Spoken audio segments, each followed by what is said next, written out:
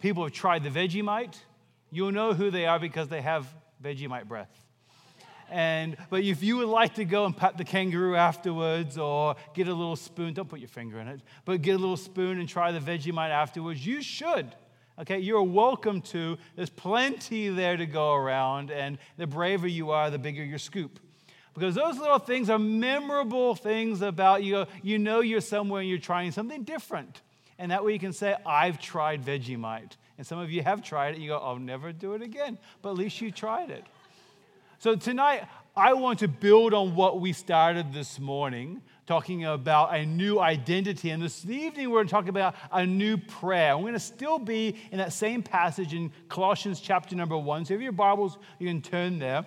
I also want to be respectful of your time, so I'm not going to rush through this evening, but at the same time, I'm not going to belabor it and things. But I know that you're here and you want to hear something from the Word of God, and you want to be also encouraged. So that's my goal, is to encourage you tonight and to give you something to build on and to grow in. This morning we talked about discover our identity is in Christ and Him alone. And when we trust in Christ, we trust in Him and alone for our salvation. And there's so many various things that are vying for our attention. There's so many different things that can possibly distract us. And things that can take years or if not decades. And we look back upon our life and going, oh, I wish I would have. And so rather than looking back upon our life and going, I wish I would have, how about we start today and we say, here's how we're going to continue to move forward in the love of God. Now, you as a local church, you have a reputation. I said this morning, I've heard of you. And now I've met you. And you have a reputation. And we talked about the fact that we have faith and love and hope, and that God has called us to not just remain in that faith and love and hope that we now have through Jesus Christ, but we're called to grow in it. We're not called to remain the same, and we're not called to shrink. We're called to move forward. And in that passage in Colossians chapter number Colossians 1, verses 4 and 5, it says, since we heard, the Apostle Paul says, I've heard of you, of your faith in Christ Jesus, and the love which you had for all the saints, and the hope which is laid up for you in heaven.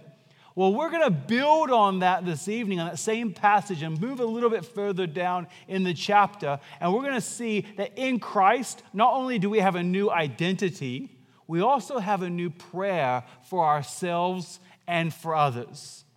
So the way that we view ourselves and the way that we view others begins to change because we have this new identity. And as a result of that, because we're in Christ, we are now living life totally different. And if you scan down that passage a little bit further down, you'll see in verse number 9 it says, since the day we heard it. You remember earlier it says, I've heard of you. And so rather than going, I've heard of you, that's nice. He says, I've heard of you, and now I'm praying for you. And one of the joys I have as a missionary is when people tell me, and I think I believe them, and they say, we will be praying for you. Now, I realize that's a very kind platitude, but I believe you. And what are you supposed to be praying? And to turn that around, what are you supposed to be praying for yourself and for your community around you? There's lots of things we could possibly pray for. There's lots of things we could say, pray God helps the weather. It would be nice if it was warmer. And pray God that we have food and we have water, and pray that if you're taking a test tomorrow at school, pray God that God will bring to my mind everything that I studied and did not study, and just give you inspiration. There's lots of good things that we can pray for, and Paul here gives us some clarity. It's a good thing to pray, husbands and wives, to be praying for one another in your spiritual growth and praying for your relationship. And your parents and children, if you have young children, it's amazing how you instantly learn to pray. And you pray for your children. You pray that they'll come to know Christ. They'll be safe and they'll be secure. Your family and friends, it's important to pray for one another. Missionaries, and pray for missionaries, and pray for the lost world. You just sang a tremendous song about caring for the lost world around us. But Paul here, while he's in a Roman prison, and we realize that he had some freedoms there. He wasn't under lock and key, but he was under arrest. I believe coming to the end of his life, he had some clarity. And when you sit with someone that has some clarity, you want to pay attention. The Apostle Paul here is saying, I've heard of you, and since the day I've heard it, I haven't stopped praying for you. Now, what is he praying for? And what can we apply to our lives? And as we do this, I'll tell you some stories about our ministry in Australia, and because that's what I like talking about. But it's also to encourage you in what you're doing here in Findlay, Ohio.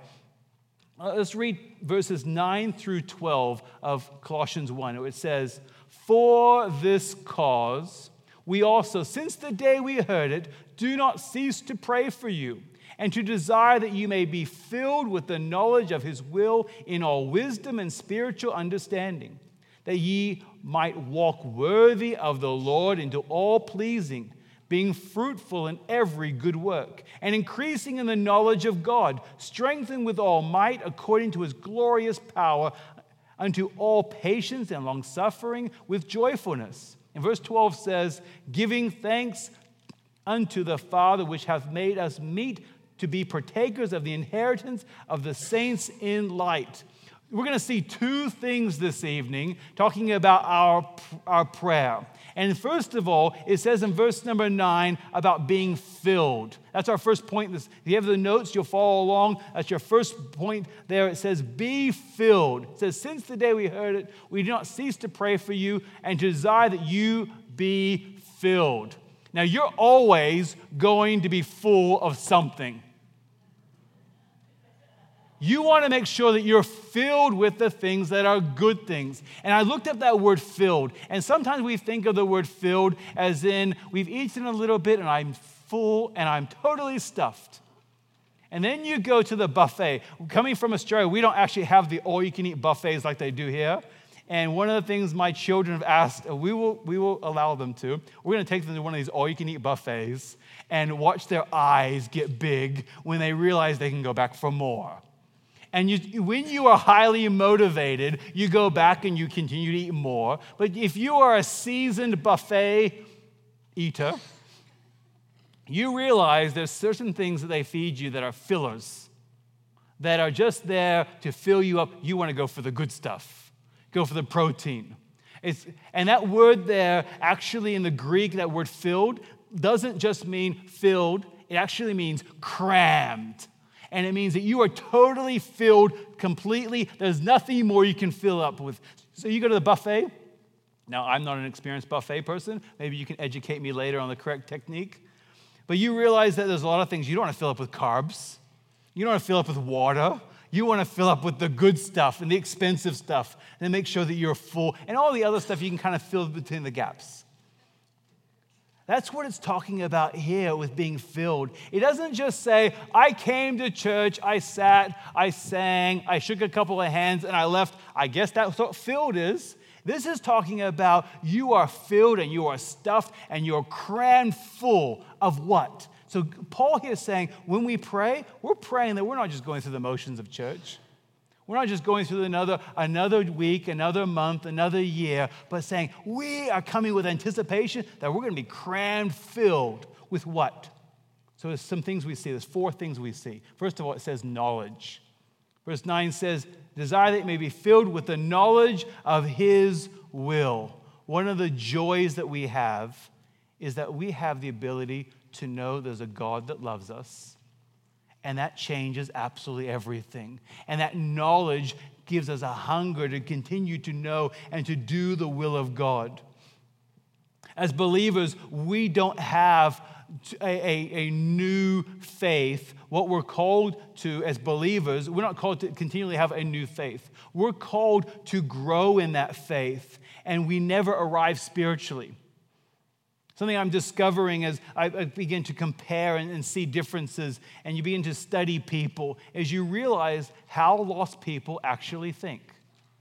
And something that we're all guilty of our sinfulness, but you see when a person is truly they don't know what they don't know. I've discovered that within Australia. People have never been presented with a clear message of the gospel. And even the knowledge of his will they have no idea about. They're still guilty, but there's a total ignorance there in regards to they've never considered the fact that they are a sinner in need of a Savior. Are they a sinner in need of a Savior? Absolutely, but they've never considered that. And what we see, there's a man named Warren Wiersbe who said this: Satan is so deceptive. He likes to use Christian vocabulary, but does not use the Christian dictionary. Satan takes knowledge and thinking that we have education and we have all these things laid out and then we must be smart. And we realize it simply goes back to what is the will of God in our life? What is God and how is God working in your life today? The second thing we see, it says, be filled with knowledge. The second thing we see is to be filled with wisdom and understanding. And it says in the verse number 9, with the knowledge of his will in all wisdom and spiritual understanding. Wisdom, of course, is the common definition of that is the right use of knowledge. There's a general will that God has for all people. He says a knowledge of his will in wisdom and spiritual understanding.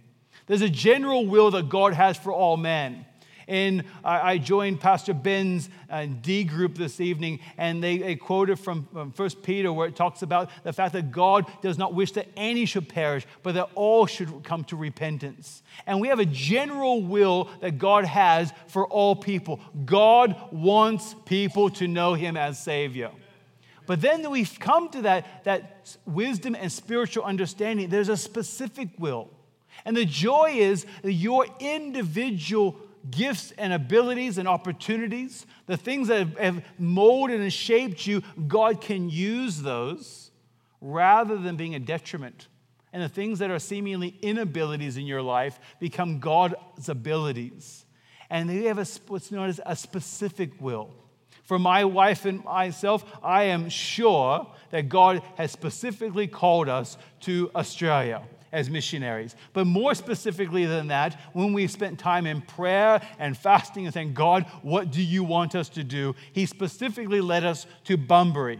And I like to think of it in a way that I would like to say that Bunbury came to us through some spiritual, big vision. In reality, it came to us by a seemingly mistake. About 13 years ago, when my children were quite young, we were driving through and around Bunbury, and where we lived previously was about 2 hours north. And the typical thing with children, you're traveling and things are few and far between in Australia when you travel in the remote areas. And I knew that my children needed to stop and use the restroom. I told you, this is a spiritual story. And so I told them as we were past a McDonald's, because we have McDonald's in Australia, and do you need to stop? No, we don't need to stop. We passed by a gas station. Do you need to stop? No, we don't need to stop. And the last place we could possibly stop before we had another 50 miles until the next town, they were desperate. It was like 30 seconds between the questions. And so we pulled into a community called Dialup. Now, Dialup is a community specifically that we live and minister in. We live in the city of Bunbury, but Dialup is our community. And Dialup is a word that's an Aboriginal word that literally means place of still frothy water. It's a nice way of saying swamp. And so Dialup is our community, and we pulled into this community because the kids were desperate. And we had been praying the day before and the day of, God, where do you want us to go? Where do you want us to start a church? And we pulled into this community, and at that time, my wife and I looked at each other, and we said, wow, there's people here. And we started doing research and demographics, and we realized there was a need in that community. And soon after that, we moved there, not knowing anyone, and started a church. And we look at that and we say, God, we think that you somehow orchestrated my children's bladder to lead us to go into this community that we would have driven past every day of the week and we would have never stopped in, and we would have considered somewhere else. But God, you stopped us, and you had a specific will for our lives. Now, I don't think God works my children's bladders in your lives, but at the same time is you can see we want wisdom and understanding. What is the will of God? In Ephesians chapter 5, There's a lot of parallel teaching between Colossians and Ephesians. And it says in verses 17 and 18, "Wherefore be ye not unwise, but understand what the will of the Lord is. And be not drunk with wine, wherein it is in excess, but be filled with the Spirit." That word "filled with the Spirit" has the understanding of to be controlled by. To be controlled by God's Spirit. How is God molding and shaping you in your lives? When you are filled with anger, what's controlling you? Anger is controlling you. When you are filled with jealousy, you are controlled by jealousy. When you are filled with lust, lust is controlling you. When you are filled with the Spirit of God, who's controlling you, who's molding and shaping and guiding you in wisdom and understanding. And that's a prayer. And so the Apostle Paul says, pray for knowledge, pray for wisdom and understanding. And when you are filled with the will of God, you are naturally going to be obedient to the work of God in your life. And that becomes practical obedience. So it begins this prayer with saying, as you pray, pray for knowledge, pray for wisdom and understanding. And you can pray that for yourself. You can also pray that for others around you. Pray that the unsaved person will have knowledge of the fact that there's a Savior. Pray that they'll have wisdom of God to respond correctly. And then from that we move on. Not only do we see a prayer to be filled, as in crammed, filled with knowledge and wisdom and understanding, we also see the next part as that passage continues on in Colossians. And we have a path which says, be full. And verse 10 says, that ye might walk worthy of the Lord unto all pleasing. My worst subject in Bible college was Greek. So that's why online commentaries are so helpful. And I looked up the word all there in the Greek, and do you know what it literally means? All. You're brilliant. It means all. It is not a hidden word there where it's trying to confuse us. It says, walk worthy of the Lord and do all pleasing, all and every, always and whole. There's different stages of our spiritual walk and life, and we can celebrate every single one of them. Those of you who have young children, when you have a young child that's just learning how to walk and they're taking their really wobbly first steps, you don't look at them and go, what's wrong with you, stupid? Why don't you get up and walk properly? What do? You celebrate every step that they make, and they take that first step, and then they fall over, and you're cheering, and they've taken one step. And then along the way, they learn to walk all the time, and then you're putting everything high. You wish you would have pushed them over a little more so they wouldn't walk so much. But you celebrate every single step along the way. And here it says, in this pathway, we're called to walk worthy of what? The Lord. And every step of the way, we can be pleasing to God. That right there it gives me great encouragement. Because I don't know the specifics of each and every one of you. But we can talk generally. If you're here tonight, I'm going to suggest that you probably are growing in your relationship with God. You have a desire to grow in your relationship with God. You have a desire to see other people come to know Christ as your Savior. So you start to see your neighbor differently. And you begin to take the Word of God and you reflect it upon your own life and say, well, my prayer is that I'll have knowledge and wisdom and understanding, but also I want to be full and I want to walk worthy of everything that God has called me to be. Ephesians chapter 5, verses 15 and 16 says, see then that you walk circumspectly, that's focused, not as fools, but as wise, redeeming the time because the days are evil. So here we see 4 different areas that we're called to be full of and filled with. And I'll give you some illustrations, and we'll talk about Australia a little bit as we go along. But what we first of all see is be full of service. Verse 10 says, all pleasing, being fruitful in every good work. This is every good work. That's talking about the normal daily routine of life. That's something that's jumped out at me in the practical sense. Moving into a community where I didn't know anyone, and I still have many people that I need to meet, is walking through the streets and every single person is a stranger.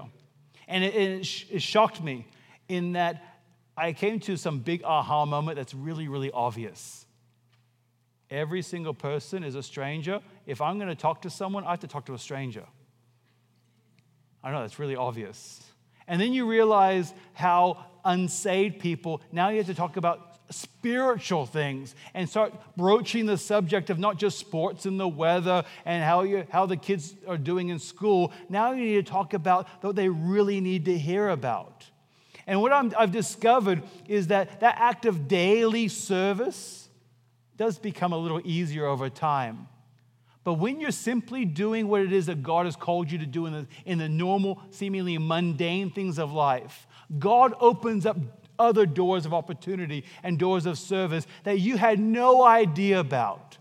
Like for instance, tomorrow morning at 4 a.m., I'm going to be awake if my alarm goes off because I have a online meeting with a school board. I'm the chair of a school board of a public elementary school in Australia, and I'm chairing a meeting at 4 a.m. And so I'll be awake. And that opened up a door of opportunity for us to serve and to care for a local elementary school. And when they need something, guess who they call? They call Southwest Baptist Church. This last year, we were invited by the school, my wife Tammy and I, to run a program for 6 months with the sixth grade class of that school. Because in Australia, elementary school goes all the way up to the sixth grade, and high school goes from year 7 to year 12. And so we ran a program for 6 months. They knew that they were inviting Christians into the public school to run a program, but because we had been there in the seemingly mundane, they trusted us enough to come in. Over the last several years, we ran a similar program for all the 8th graders in the public high school. And we run it all year long. And when we get back, we'll start it in the end of April, we'll start that program again in the local public high school. And what it comes about is simply, God, we're doing what God has called us to do, then the doors of opportunity open up. As opposed to the opposite of that is sitting back and going, why isn't God doing anything? Why isn't God working or opening up doors of opportunity? But when you're out there, God opens the doors of service. So it says there, all pleasing, being fruitful in every good work. And it goes on and says, be full of knowledge. And it goes and it says something really frustrating. It says increasing in knowledge. I would like to think that I know enough, but I know I don't. And we're constantly learning and growing. And this becomes a prayer of saying, God, will you give me service? Will you give other people service? But also, will you help me to know enough?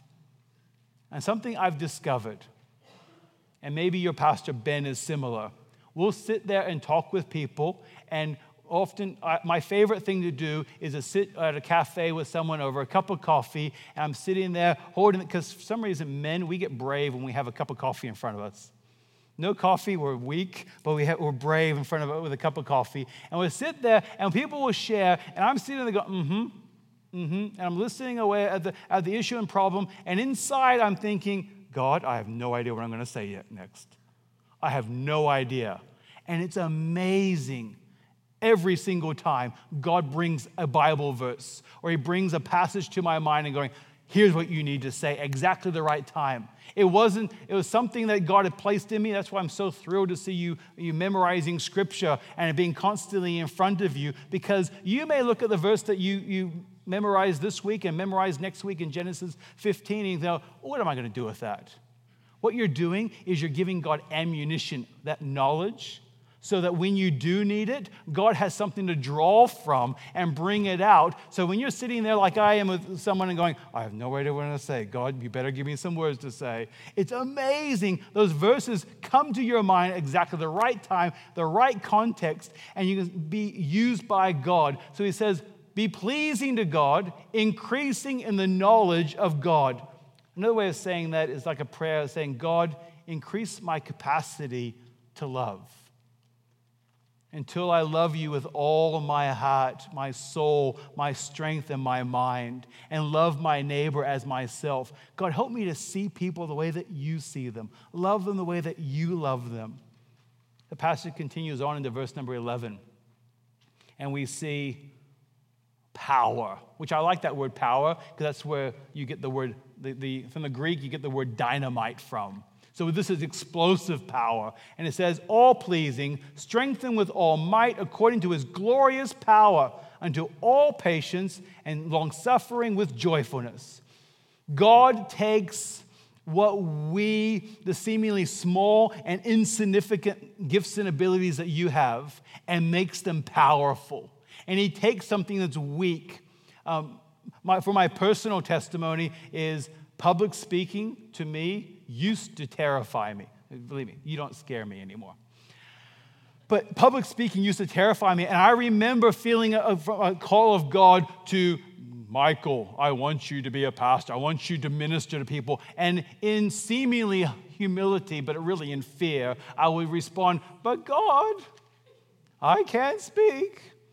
And God had to do a work in my heart. And I realize every single time I get up, I mean this sincerely, this is a work of God. It's not natural to be comfortable in front of people, at least not for me. And the response when God works, and you see how God uses your seemingly small, insignificant gifts and abilities, then you know what the natural response is? Word power is the word wow. Is a really deep spiritual word here is the word wow. And maybe this week as you go through life and you have the seemingly small mundane things and you experience the knowledge of God and you experience the power of God in your life, maybe you need to respond with this big spiritual word, wow, God, this week. So I want to plant that in your mind, and maybe by Wednesday you'll come up with a wow moment. And you'll say, God, you could only do this. This morning when I showed the video and I challenged you to look at the faces, because every single person has a unique story. And I know their stories, and I know what people have come from, and I realize those are just a bunch of faces on the screen. But when we realize that every single one of them knows Jesus Christ as their Savior now because of churches like you, and you get to be part of that, I think a good natural response is, wow, look at what God has done. So we're challenged in that prayer to pray for my own notes. We're to be filled with, to be filled with knowledge and be filled with wisdom and understanding. And then from that, we're called to be full. Full of what? Full of service and knowledge and power. And then the final thing the Apostle Paul challenged us to pray for is the word thanks.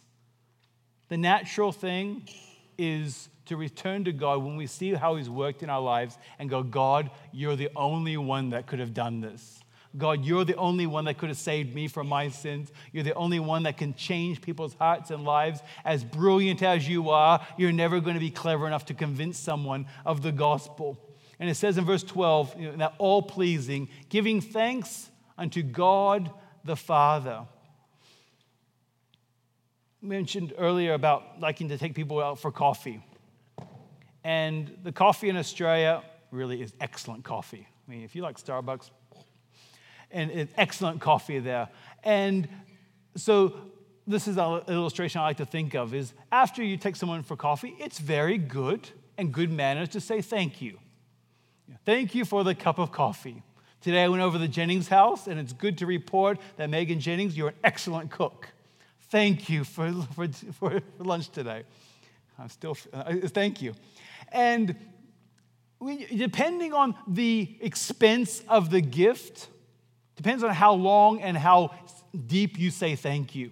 So you buy someone a $5 cup of coffee, and it's good and polite to say, thank you very much for the cup of coffee. It would be really weird in 1 week's time, say, Michael, thank you so much for that cup of coffee. It was so good. And even weirder in 6 months' time or 12 months' time to go, do you know what? Today is the 12-month anniversary of that cup of coffee that you bought me. That's a really weird thing to do.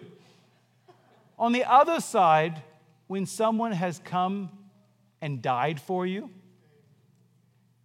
and given you life when you had death and given us that exchange when we deserve death, and he's given us life and hope and joy and peace and all the wonderful attributes of the Christian life that we enjoy, the natural thing, and we say, well, give thanks. That is more than just, thank you, God. Every single day, my personal prayer, I thank you, God, for my salvation. And it's nothing that is rote, or it shouldn't be rote. It's constantly thinking, God, wow, look at what you've done, and look what I can be grateful for. So I want to encourage you as a church. You have missions letters, and you have impact, and you read those things. And this morning you read of the Goches in the Philippines and the amount of people that come to know the Lord as a Savior. I want you to be able to say, wow, thank you, God, for how you're making an impact and allowing us to be part of that. So as we come to a conclusion this evening, I want you to realize that we have a new identity in Christ, and we also have a new prayer that we can pray for ourselves and for other people. And the joy of that is that we're doing it for something bigger and greater than just ourselves. So my encouragement to you as you go out, yes, you should say, thank you, God, but do so with the aspect of, wow, God, look at what you're doing. Wow, God, look what you're allowing me to do in and through my life. And we turn that around a little bit. I'm going to go back to the conclusion from Sunday morning's message. Maybe you're at the point where you're realizing that your faith or your love or your hope has been stagnant for a while, or it has been maybe going backwards and shrinking. And maybe this prayer can be an encouragement and a help to you to say, I don't want to live that way any longer. God, will you work in my heart and my life, change me, mold me, and shape me into who you want me to be. I don't know how you want to conclude this evening. Let me pray with you. And as I pray, I'm going to invite you, just like I did this morning, to silently pray along with me, asking God to work in your hearts and your lives. Let's pray together.